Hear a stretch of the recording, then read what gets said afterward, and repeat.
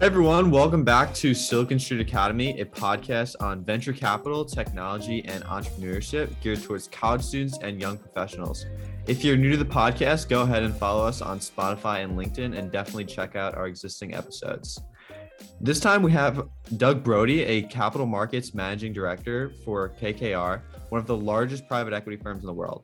Doug heads the co-investments and partnerships team globally and is responsible for maintaining direct investment relationships with some of the leading global LPs, including pension funds, sovereign wealth funds, and asset managers.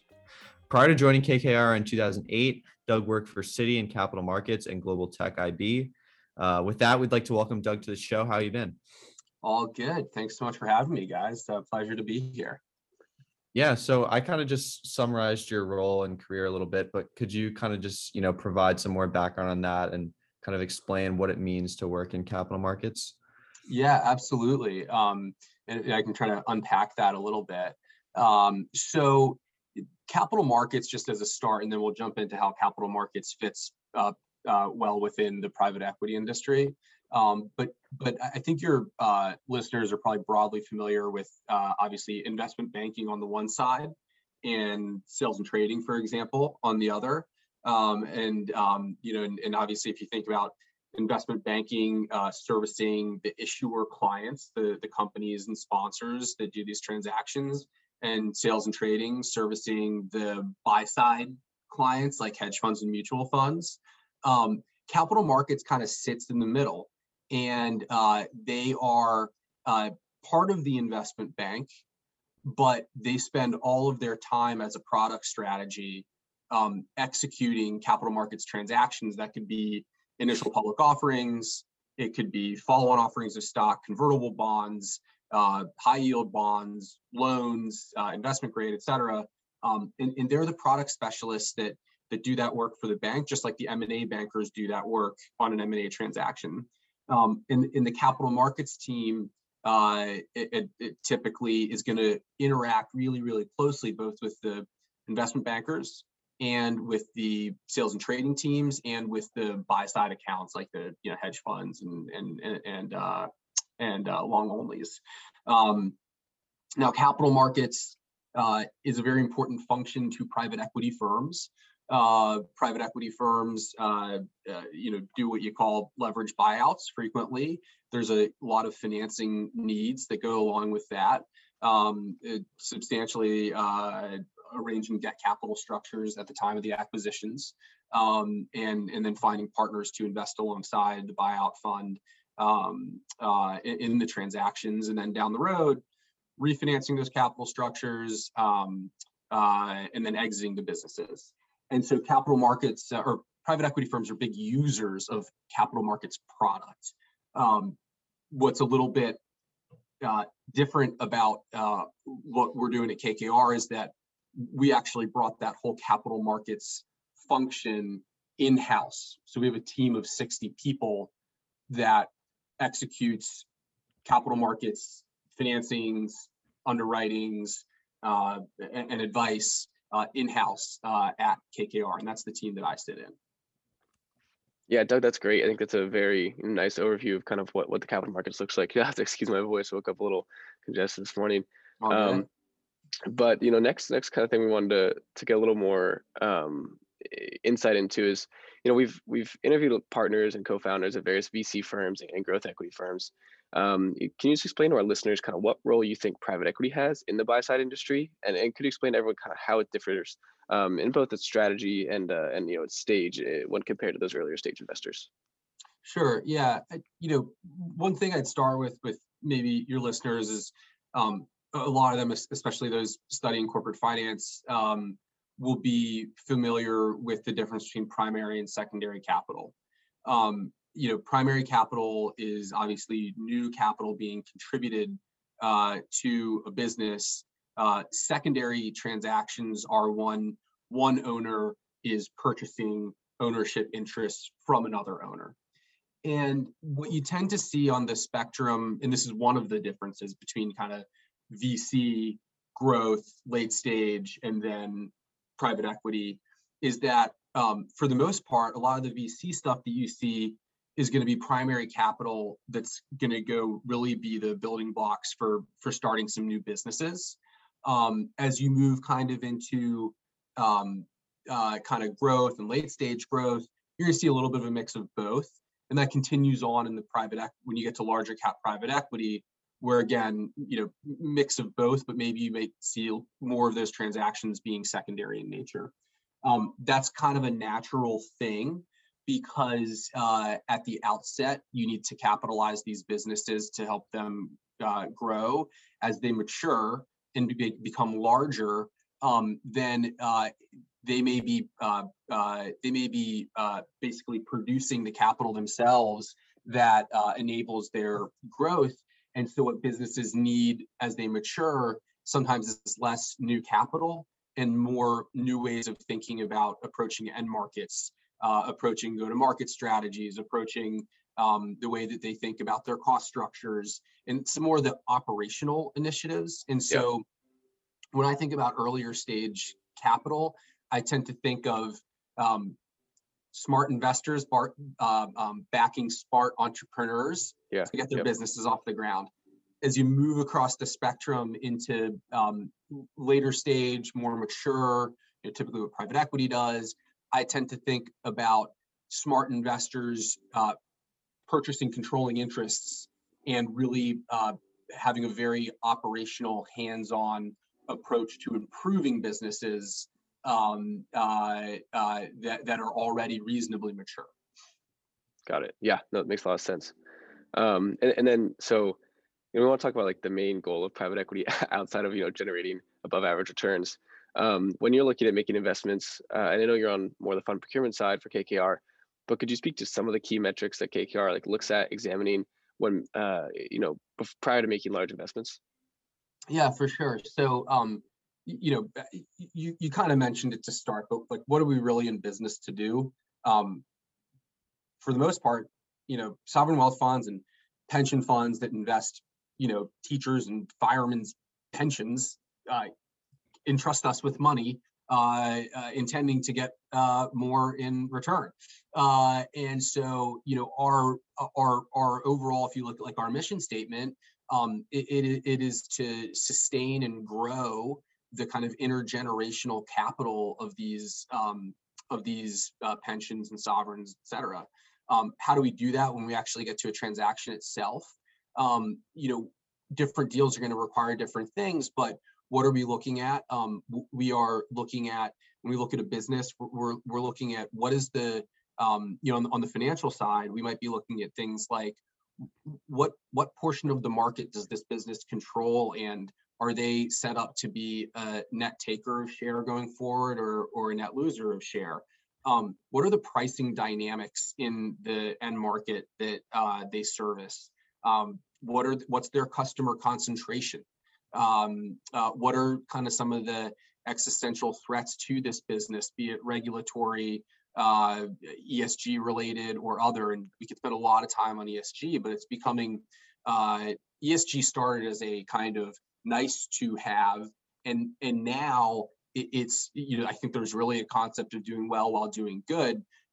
Businesses with a positive ESG story are going to outperform businesses that don't. And so that's something we spent a ton of time on. Obviously, from a financial metric perspective, we're looking at a business's ability to withstand leverage that we put on the business. We're looking at a business's ability to trade when we exit it usually we use EV to EBITDA. That's kind of our traditional valuation metric. That's not always the case, and in some industries you may have some adjustments to that, like you may think more about EV to EBITDA less capex. It just depends on the nature of the business. But these are, at the end of the day, you're kind of looking at the nuts and bolts. What are the margins? Where is there room for improvement? What's the growth trajectory on the top line and on the and on the EBITDA? So it spans from these kind of operational pieces to these very financial ones in nature. And the fun thing I think about private equity is that you not only are you, if you're a long only mutual fund analyst, you can be really smart about evaluating a business and trying to project where it could go. The fun thing about private equity is you get to evaluate it, come up with a game plan as to what you want to do while you own it, and then go. Yeah. Yeah, I think that makes a lot of sense. And you know, I know you kind of just touched upon like the I guess the key metrics for like investing, but obviously kind of like a key part of the investment is making those operational improvements. So how does like a PE firm like KKR like actually go about making those improvements? Like I know sometimes they'll bring in a new executive team, very hands-on. If you could just kind of elaborate on what that process looks like. For sure. Sometimes you find a great business with a great management team, where we can just be supportive and helpful as they enter new strategies or regions and help them grow. And you know, we're sometimes investing behind a CEO, you know, where we think she's just an incredible leader. She's driven this business before, and we can support her growth with capital and with our expertise and relationships. And in those scenarios, that may be, you know, introducing that CEO to our other couple hundred portfolio companies that could be interesting partners of hers. That could be, you know, helping if a business is planning a major overseas expansion, that could be introducing her to our geopolitical team that has relationships in those regions. So sometimes it's taking good and helping make it better. Other deals, we're buying very challenged businesses. We might be, one type of deal that we love is the corporate carve out. I think you guys probably think about LBOs and think a lot about public to privates, so full leverage buyout of a public company. A different style of deal is called a corporate carve out, where we're buying a division out of a big corporate or a big conglomerate. And the nice thing about those deals is that you may have an underlying business where the markets are fundamentally sound, but for whatever reason, it was a non-core business inside the institute, you know, inside the corporate that it was in previously. Maybe it didn't have the best management team. Maybe it wasn't getting the most focus from senior leadership. Maybe there were some things that had been overlooked for a long period of time. So what are we doing there? You know, we could be thinking about fundamentally changing maybe the Salesforce incentive plan. How do we actually, you know, push the product to market? We could be thinking about how do we price their products.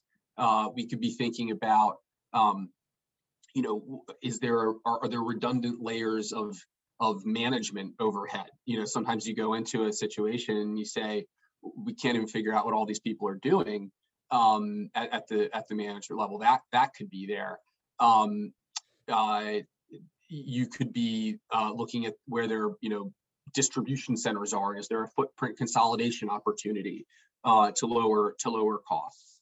I do think it's at this point worthwhile saying private equity obviously has had various perceptions in the press, in academia, as to the social impact of private equity, negative and positive. Private equity firms buy companies and often do eliminate positions. Private equity companies also buy companies and grow their employee base. So I don't know in the industry across the whole, but you know, KKR, I at least know, has been a net creator of jobs. So when you improve businesses and make them better, you're going to create jobs. They may not be the exact same jobs that were there previously, but you're creating jobs. Now, that's not to say we don't get it wrong occasionally, and there's some pretty noteworthy examples of getting it wrong. And you know, and those are tough outcomes. Like, you know, it's all good when you're in the office modeling out on a spreadsheet, but when, you know, when a business goes bankrupt and everyone loses their job, that's a really bad outcome. But I think it's worth keeping in mind that A, we're a net creator of jobs, and B, everything that we're doing, you know, like you got to remember who we're doing it for. Are, you know, the people that benefit are you know, effectively the pension funds that invest in us. No, obviously, as you guys know, the executives within the private equity firms are compensated as well. So it's not a charity. but that just came to mind when we were talking about the, kind of some of the operational stuff that we do. But we really, there was a time of kind of corporate raiders, and I think we've evolved well past that as an industry. I think that we are very focused on growing and being a part of an evolving economy.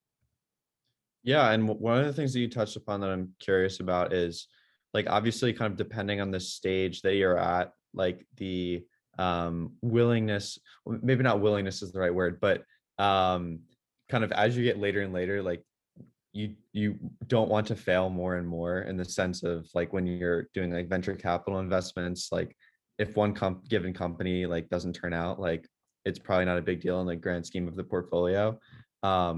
But I'm curious, like for a private equity firm, I'm assuming like pretty much every deal, like you need to be like a positive return. Could you like speak to that? Yeah, that's a great question. You go from this like angel end where like you only need 1 in 10 deals to work. Mm-hmm. I think you get to the private equity end, and I don't know what the number is. Is it 9 out of 10 need to work? Yeah. Something in, in that zip code. But the stakes for failure are really high, because you are dealing with more mature businesses, and if they fail, there's just a broader fallout from that. They're bigger businesses with more stakeholders. But yeah, we go into our underwrites with, we're typically trying to make, call it, 2.5 times our money, 20% gross IRRs on the deal over the course of kind of 4 or 5 years. That's a typical kind of PE deal.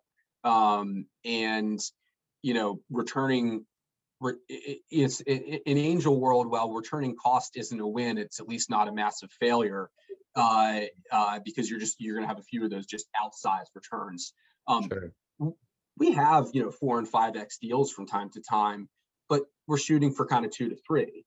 And so you can afford fewer zero. You can't have a zero, and you can't even really have that many ones. A 1x or a 1.5x, that's typically a disappointment for us. Much less losing capital. So we do think when we do our underwrites, we look at, what is our, what are our cases? We'll typically kind of center around a base case. Will various upside cases, will various downside cases. There might be a capital impairment case. That typically we're going to want that to be a pretty low portion of the distribution of returns, of outcomes. Okay, yeah, and so like I'm curious, given the fact that like you need pretty much all of the deals to be winners, like how long does like the due diligence process take on like a given deal? I would imagine that it's much longer than an earlier stage investor. It can be quite a long time. So there's one deal that I've been working on since March last year that still hasn't closed. We're hoping it closes early April. Although our work on that's really done. It's a mix. We'll track companies for years and kind of have a little bit of off the shelf, kind of desktop work done. And then if that company comes to market, we'll dig in. A typical process, maybe, we'll kind of hear it's coming to market and spend like a month really studying. It'll come to market, and there may be a 6-week roughly bid process where we're doing management presentations. We're hiring third-party due diligence advisors. That might be legal, tax, quality of earnings within the accounting, environmental due diligence, some other ESG due diligence, and then kind of some market work. So you might hire a McKinsey or a Bain or a BCG to do some work for you. But it's an intensive process that takes, kind of that really core due diligence period could be kind of 4 to 8 weeks. Gotcha. And I know you kind of mentioned like, you'll be looking at a company for a while potentially, before the opportunity arises to invest. So what does that look like? Do you kind of just like wait for like a given company to say, hey, we're selling, or I know you guys are interested in like the carve outs, like they'll be like, oh, we're gonna try to get rid of this division, or do you guys like oftentimes approach like a given company if you think it's interesting? That's a good, yeah, that's a good question. It's a mix of both. Um, we we have the benefit of a really wonderful relationship network around the world, just having been doing this for 45 years at our firm. Other firms have, similar networks. So sometimes deals are born out of a relationship that one of our partners or founders has with a peer in a certain industry, and the CEO of some conglomerate maybe talking to one of our partners and saying, hey, I've got this problem. Do you guys have a solution? And we may say, yeah, here's something creative. We could carve out these divisions. And that would be what we call a proprietary deal, when it's just really a bilateral deal. There's no auction process around it. Other times on the other end of the spectrum, a public company could have announced a strategic review. They've hired a banker. The bankers decide to run an auction process to sell the company. That could, and we might be bidding against a bunch of our competitors. And then kind of in the middle, there may be situations where we identify a really interesting target, and there are a lot of rules and regulations around like how you can approach a company. Like, let's say it's a public company, so we may decide we're really interested in buying public company ABC that makes widgets, and we might send a letter to their board, and the board will have a few courses of action. They could just reject it, or they could consider it.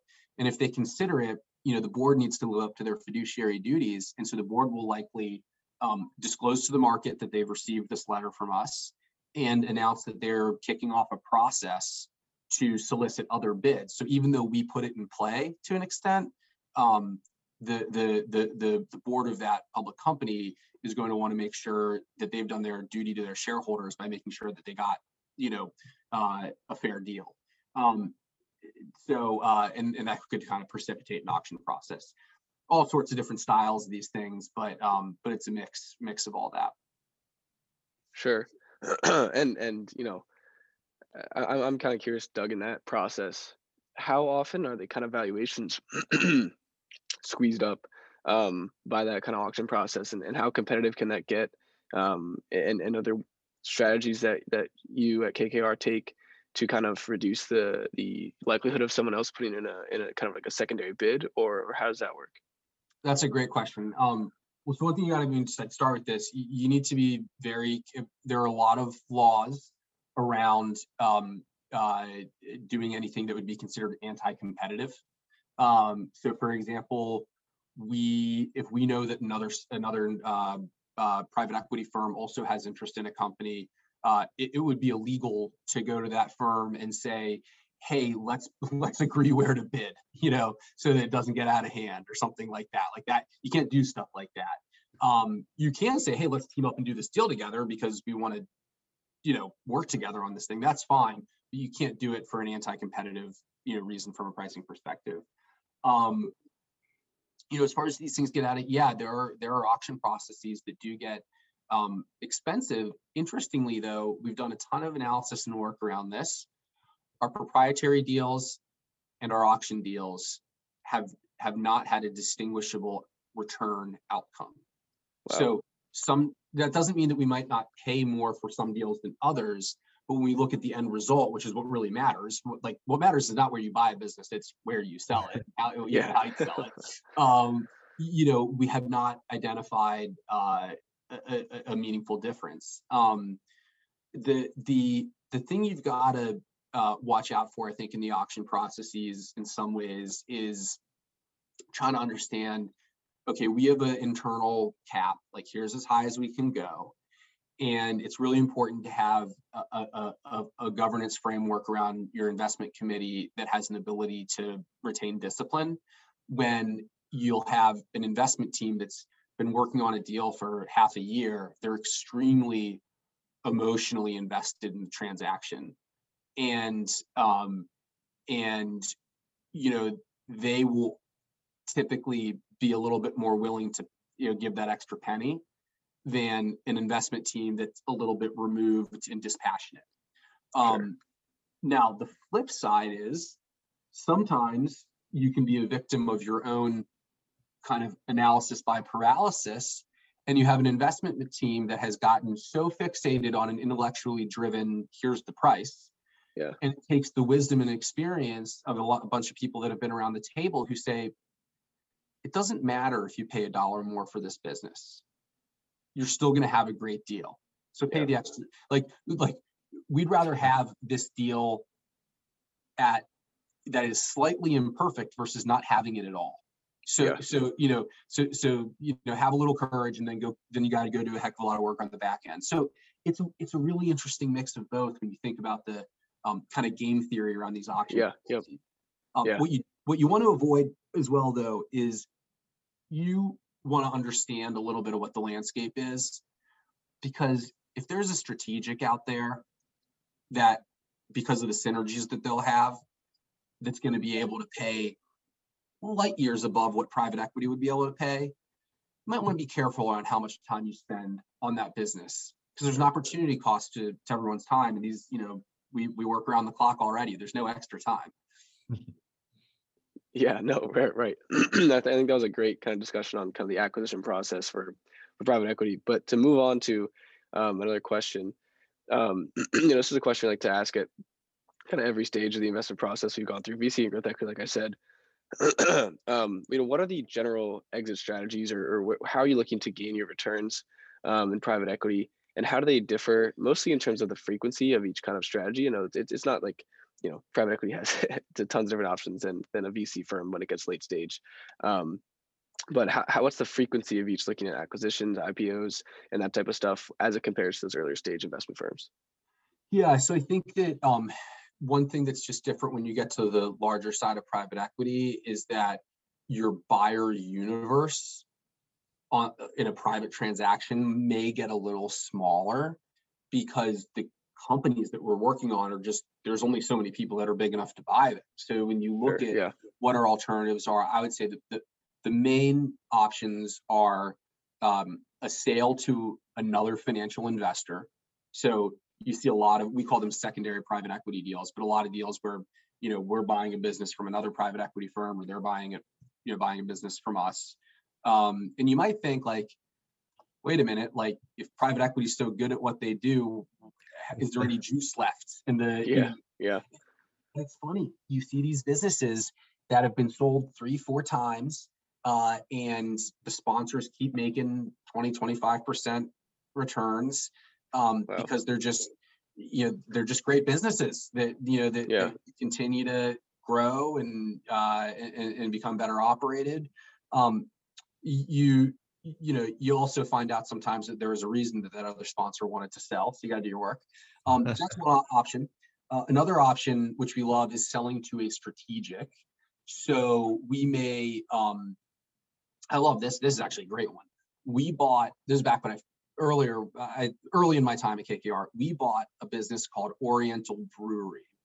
It's a beer company in South Korea. It was owned by Anheuser-Busch.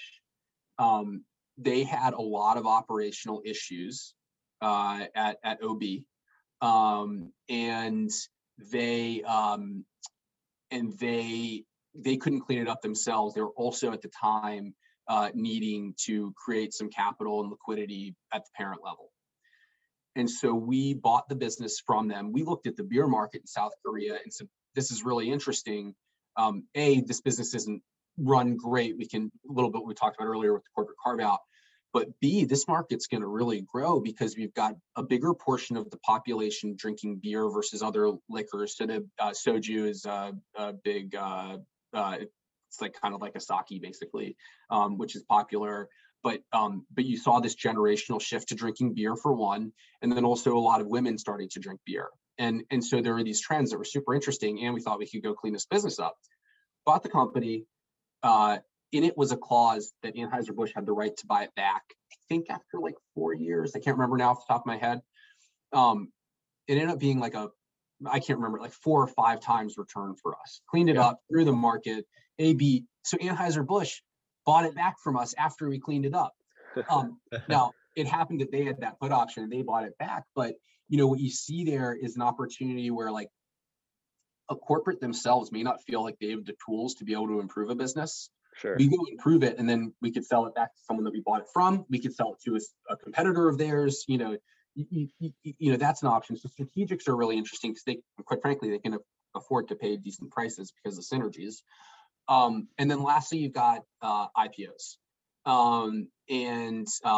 The IPOs are obviously attractive for 2 reasons. One is, if you think about the cost of capital for a private equity firm, it's not like 20%, right? That's the return that they want to go earn. In the public markets, investors are looking for a lower. Obviously, in the public markets, the equity shares are liquid, and therefore less risky. Investors do not demand as high a return. So, anytime that you sell a business for a lower cost of capital buyer, you're typically going to do well. The other reason that we go down the public market route is that some of these businesses are so big that they have no other buyers. You have to go do an IPO. When you do an IPO, though, it takes, years to really fully exit because you have to, you can only sell so much each time. Yeah. So those are kind of the main paths. Sometimes you break a company up and sell it off in pieces. Sometimes you merge it with with another company, but those are kind of the main paths. Yeah, and so obviously, like 4 or 5 years is kind of a typical hold period. Mm-hmm. And so kind of like during that hold period and just generally for a leverage buyout, like you're, want to make sure that the company that you guys are investing in and have in your portfolio has, strong cash flows. But obviously kind of COVID potentially disrupted a few industries and their cash flows. So could you maybe talk about like how that's impacted kind of, private equity generally, and how KKR and other PE firms have kind of worked with their portfolio companies to kind of manage and survive kind of these, times when their businesses might not be as stable as was previously anticipated? Yeah, absolutely. It was a really, massive system shock for the industry. I think that what was interesting, though, is you had a team of people that were, that had lived through the financial crisis. And we've been spending the last 10 years figuring out how to prepare for whatever the next thing was. What you couldn't have really understood or prepared for was how global and how pan industry the crisis was, and how quickly it happened. That you couldn't particularly anticipate, but what you could do is go anticipate at every single portfolio company. What do you do when there's a crisis? And that's something that we've been preparing for a long time. So we've had a relatively defensive posture, been really focused on portfolio diversification. And so that helped us when COVID hit to be able to protect these portfolio companies. I would say, our kind of response to COVID, kind of looked a little bit like this. First, we transitioned, of course, to a remote work environment that was focused on just the health and safety of our people, and actually like a high level of productivity. We immediately started an intensive portfolio review process with daily, weekly monitoring of the portfolio, and we staffed up kind of a cross-functional COVID-19 task force. We then kind of realized, look, we have a lot of stakeholders, and like there's a lot of people in these portfolio companies that could benefit from kind of some shared resource. So we basically thought about like who are the communities surrounding each of our portfolio companies and how can we support them whether that's, financially through remote resources, et cetera. So that was, kind of just making sure that we were there for our stakeholders. And then lastly, kind of what I'd call like an offensive and defensive playbook. So how do we support and strengthen them? How do we identify and execute opportunities for new and existing investments on the offense? I think when it gets to, what I think of as like the supporting communities, piece that I referenced, we raised $50 million from our executives to support our communities that are most impacted. We had some particular portfolio companies that were specifically in the healthcare space where we were able to actually deploy some resource directly. And then the next thing that we did is really on the capital markets side, which was making sure that our portfolio companies were well positioned to access the markets. And we did a number of refinancings, extensions of our capital structures in order to provide some support. There were also a couple what I would say more critical portfolio companies that were in need of capital to support the capital structure, where the lenders said, hey, you better put up some equity or we may not be a fun conversation. And so I actually was pretty closely involved in those, where we went out to our limited partners and co-investors alongside of our funds and said, hey, we should put together some equity commitments. We may or may not need them to show the lenders that there's support behind these businesses. And we didn't lose any businesses, which was great. And we actually didn't have to even use much of that capital. But it was it was all hands on deck. It was a lot. Yeah. It was a real lot. So we the one cool thing I think though is a piece of advice I would give, folks who are younger in the industry starting out. I started in 2006 in finance. So I was there like during a short boom and then a horrible crisis. I really wish that I had paid even more attention.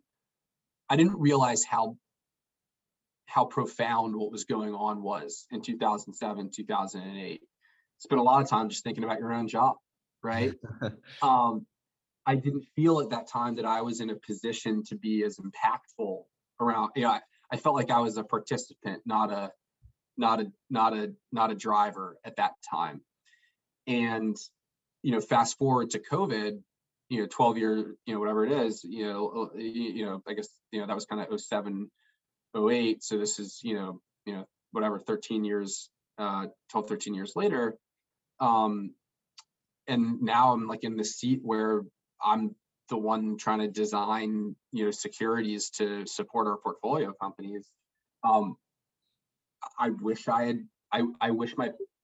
I had more of a base, ultimately what was a wonderful learning experience over the last year for all of us at every level was pattern recognition.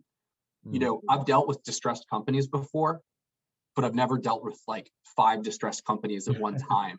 And then looking at where are they different? Where are they the same? What tools that we use here can we use across the globe? And what tools were really specific to a market?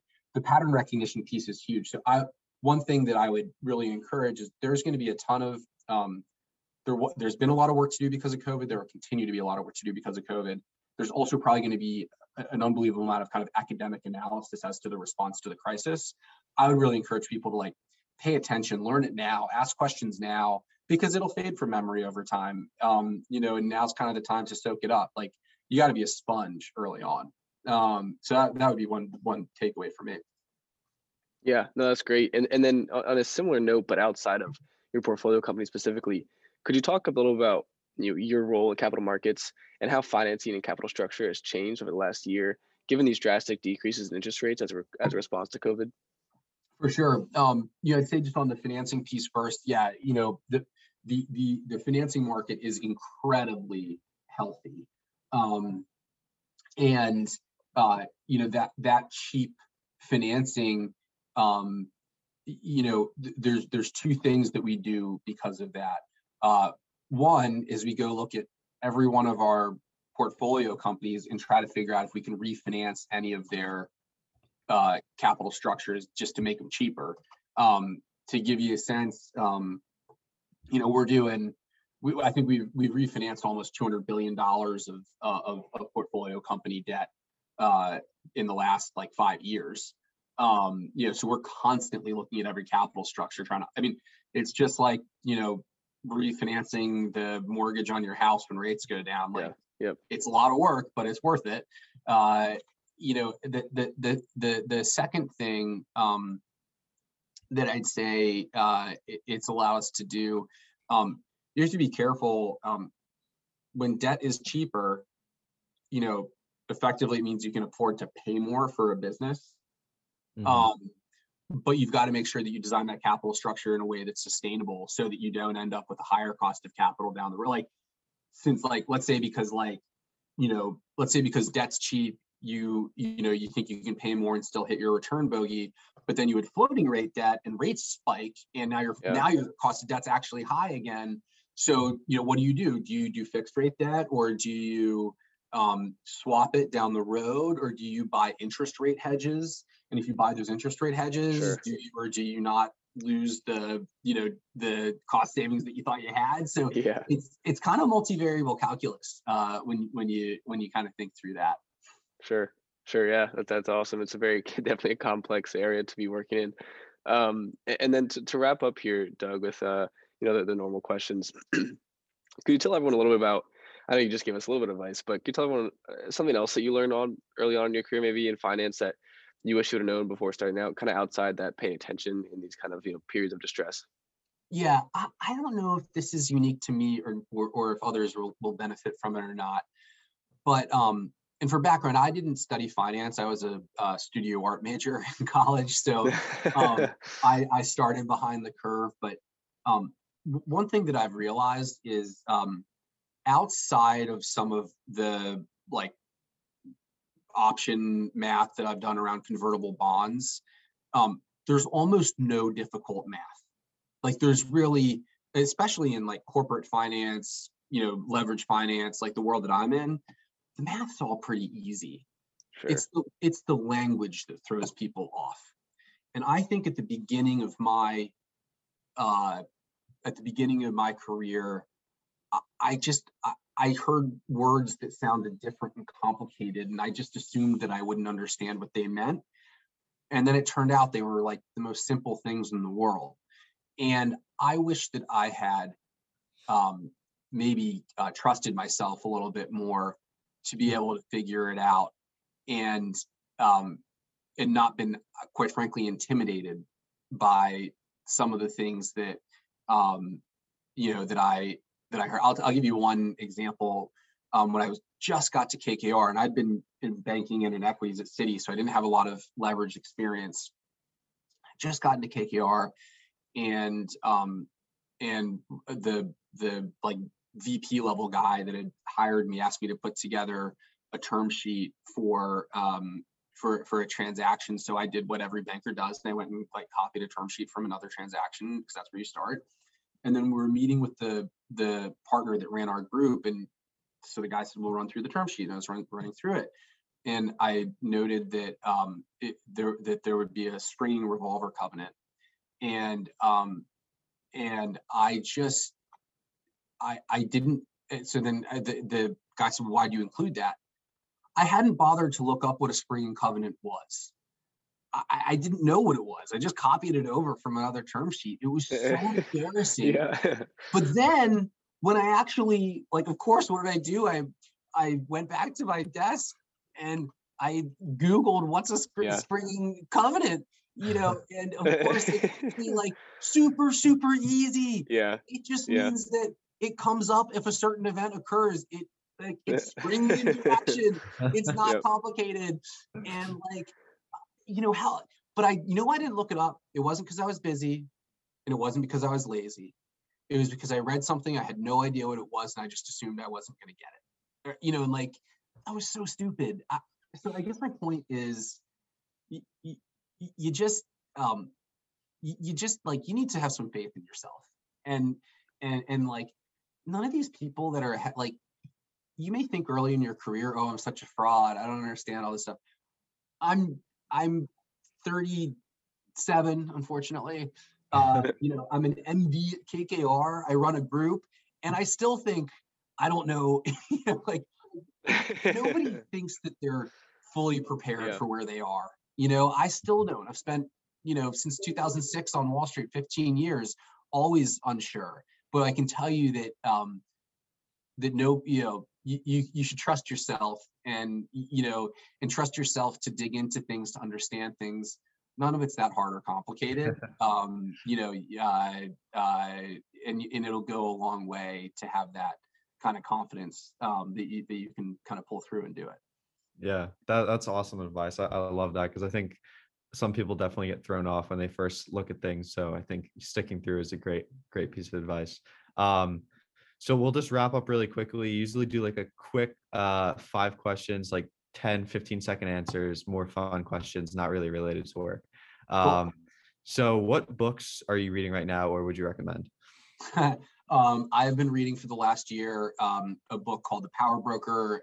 It is about a guy named Robert Moses, who was a New York State bureaucrat who built effectively the West Side Highway, the Triborough Bridge, the parks and parkways in Long Island.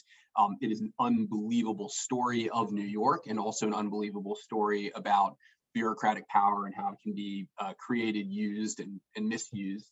And I love it. It's like 1,000 pages, which I've been reading it for a year. Also reading some Steinbeck right now. To a God Unknown is the book. Love Steinbeck novels. They're really culturally important. And then also am reading Livy's History of Rome. So a little bit of a hodgepodge. Yeah, awesome. What skill are you trying to develop right now, or what's an area that you'd like to learn more about? Good question. I fished a little bit growing up, but I've been trying to get really back into fishing. And my wife and I just started playing tennis, which has been a blast, and a good way to take out any marital issues is just to hit the tennis and play hard. Yeah, good team. How do you stay up to date with latest developments in your industry, and are there any news sources you recommend? Everybody's different. I think you've got to do what is a personal preference for you. One of my clients actually, he summarizes every single news article related to the industry every morning and sends it at 6 a.m. And so I read all the headlines, and then I click on the articles I want to read. That's my news for the day. Unless I get stuck in a New York Post vortex, which you can, and it's just incredibly guilty pleasure. For sure. Yeah. Awesome. Who's your favorite CEO, either current or past? Oh, oh man. Favorite CEO, current or past? I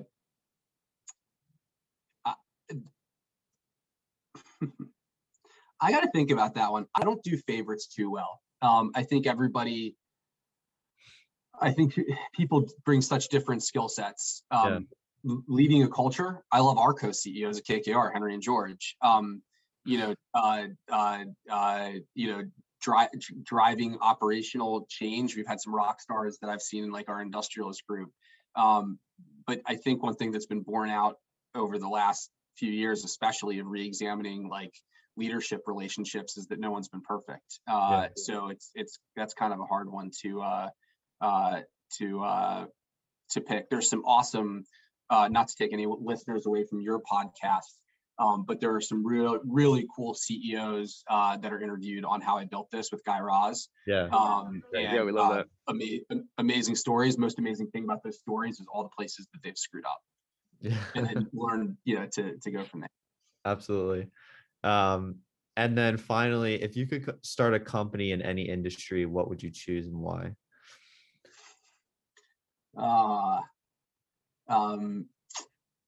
That's a great question. My wife is starting a wellness brand, and so I suppose I'll support her and say say health and wellness. But all kidding aside, the last year has shown us that the kind of emotional stress, when you're thinking about your health, your job, your parents' health, and kind of a global world that seems pretty dark at times. Some of the, kind of self-care and mental health initiatives that people have thought about are just like critically important. And I think about in a world where everything is literally at your fingertips, one thing that can kind of get lost is like your own kind of well-being. So I would, I'd love to be, impactful in that space. That wraps up our conversation with Doug Brody, a managing director at KKR, one of the largest private equity firms in the world. So we're just going to jump into the debrief section where Alex and I are going to cover a few topics that might have been confusing. So I'll talk a little about refinancing, some valuation metrics. Alex is going to talk about things like equity cost of capital, floating rate debt, interest rate related things as well. So I'll quickly jump in here. So Doug talked a little bit about the concept of refinancing, and he talked a little bit about this in the context of the current markets where interest rates are really low. So a lot of times companies will refinance their debt when interest rates get super low compared to previous rates. And basically, this is just where you can get a new loan to pay off your old loan. There's no reason to be paying all of this interest when there's new debt out there that doesn't make you pay as much. So a lot of companies have been doing this during a super low interest rate time period. Next, I want to talk a little bit about valuation metrics. So Doug talked about how a lot of the companies they use EV to EBITDA, which is enterprise value to EBITDA. So this is a popular valuation metric used in finance to value a company. It's often kind of used in conjunction with price to earnings ratio, which is another metric to be aware of. But I'll stick with EV to EBITDA for now. So the two kind of components of that metric, first are enterprise value, which is more comprehensive than something like market cap, which is just like the common equity. EV reflects kind of the opportunistic nature of the business. It takes into consideration things like how much debt and cash on the balance sheet, and it can kind of change with more factors than just the general equity for the company. The other component of the metric is EBITDA. So that's earnings before interest, taxes, depreciation, and amortization. This is just kind of an accounting term, but it's generally used as a proxy for the company's current operating profitability and cash flow generally. So, cash flow is usually the king in valuation. And so that's why this is taken into consideration. And so generally, valuation multiples are used to compare different companies. So, different competitors, you want to compare and see how they're valued. Are they overvalued? Are they undervalued? And basically what you would do is for example, if you have an EV to EBITDA multiple for a given industry, you could multiply that by the EBITDA for a given company, and try to, see what the implied enterprise value is for that. So that might be helpful in kind of determining what you think the, cost of acquiring this company might be. So that kind of wraps up that discussion. Next, I'll talk a little bit about what Doug was saying when he said, it's not necessarily where you buy, it's where you sell. So he was saying, we were talking a little bit about like bake-offs and where there might be a bidding war between, different companies or different private equity firms in acquiring a company. And he basically said that it's more important understanding what your exit is going to be.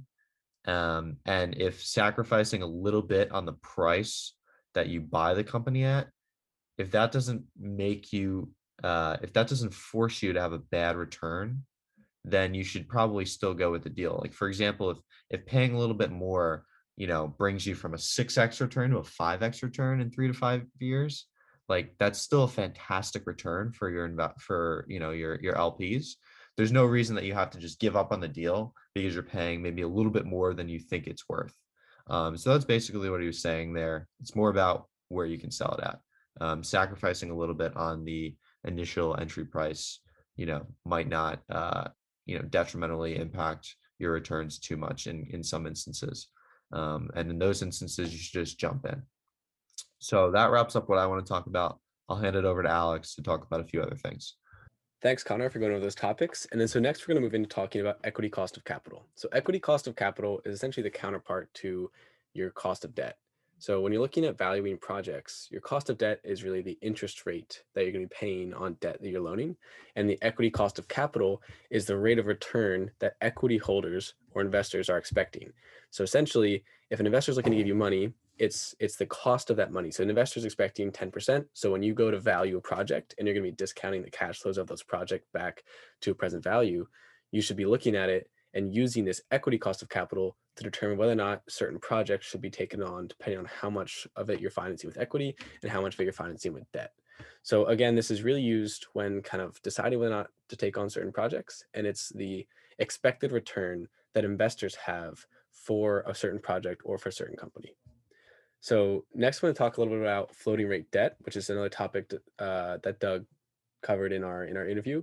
Floating rate debt can also be known as variable rate debt, and it's essentially a financial security in which the interest rate that you're going to be paying on the debt you're borrowing is tied to a benchmark and can change over time, hence the floating rate. So if you were to borrow money right now when interest rates are super low, and then in 5 years, interest rates for T-bills were to rise, kind of the risk-free rate were to rise, your rate that you're paying on interest would also rise. So this is can be relatively risky, as Doug mentioned, when valuing projects, because you might be valuing it based off of a 0% interest rate right now, but in the future it rises.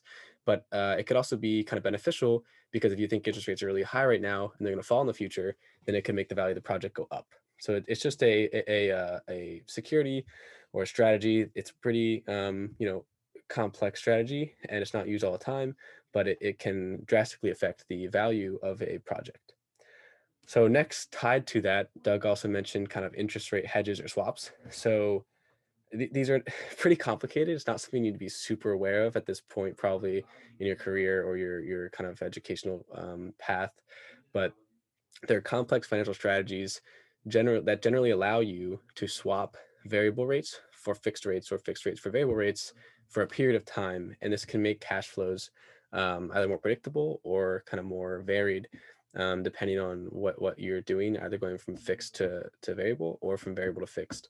But again, it's not something that you need to be super aware of, but it's good to know generally what they are. And they essentially allow you to, like I said, swap for fixed for variable, variable for fixed, and they can act as hedges. So a way to kind of lock in a lower rate if you think it's low, switch to a variable if you think the rates are going to fall, and that type of stuff. So thank you everybody for listening. I hope we were able to answer a lot of questions and things that might have been confusing from this interview, and we'll catch you next time.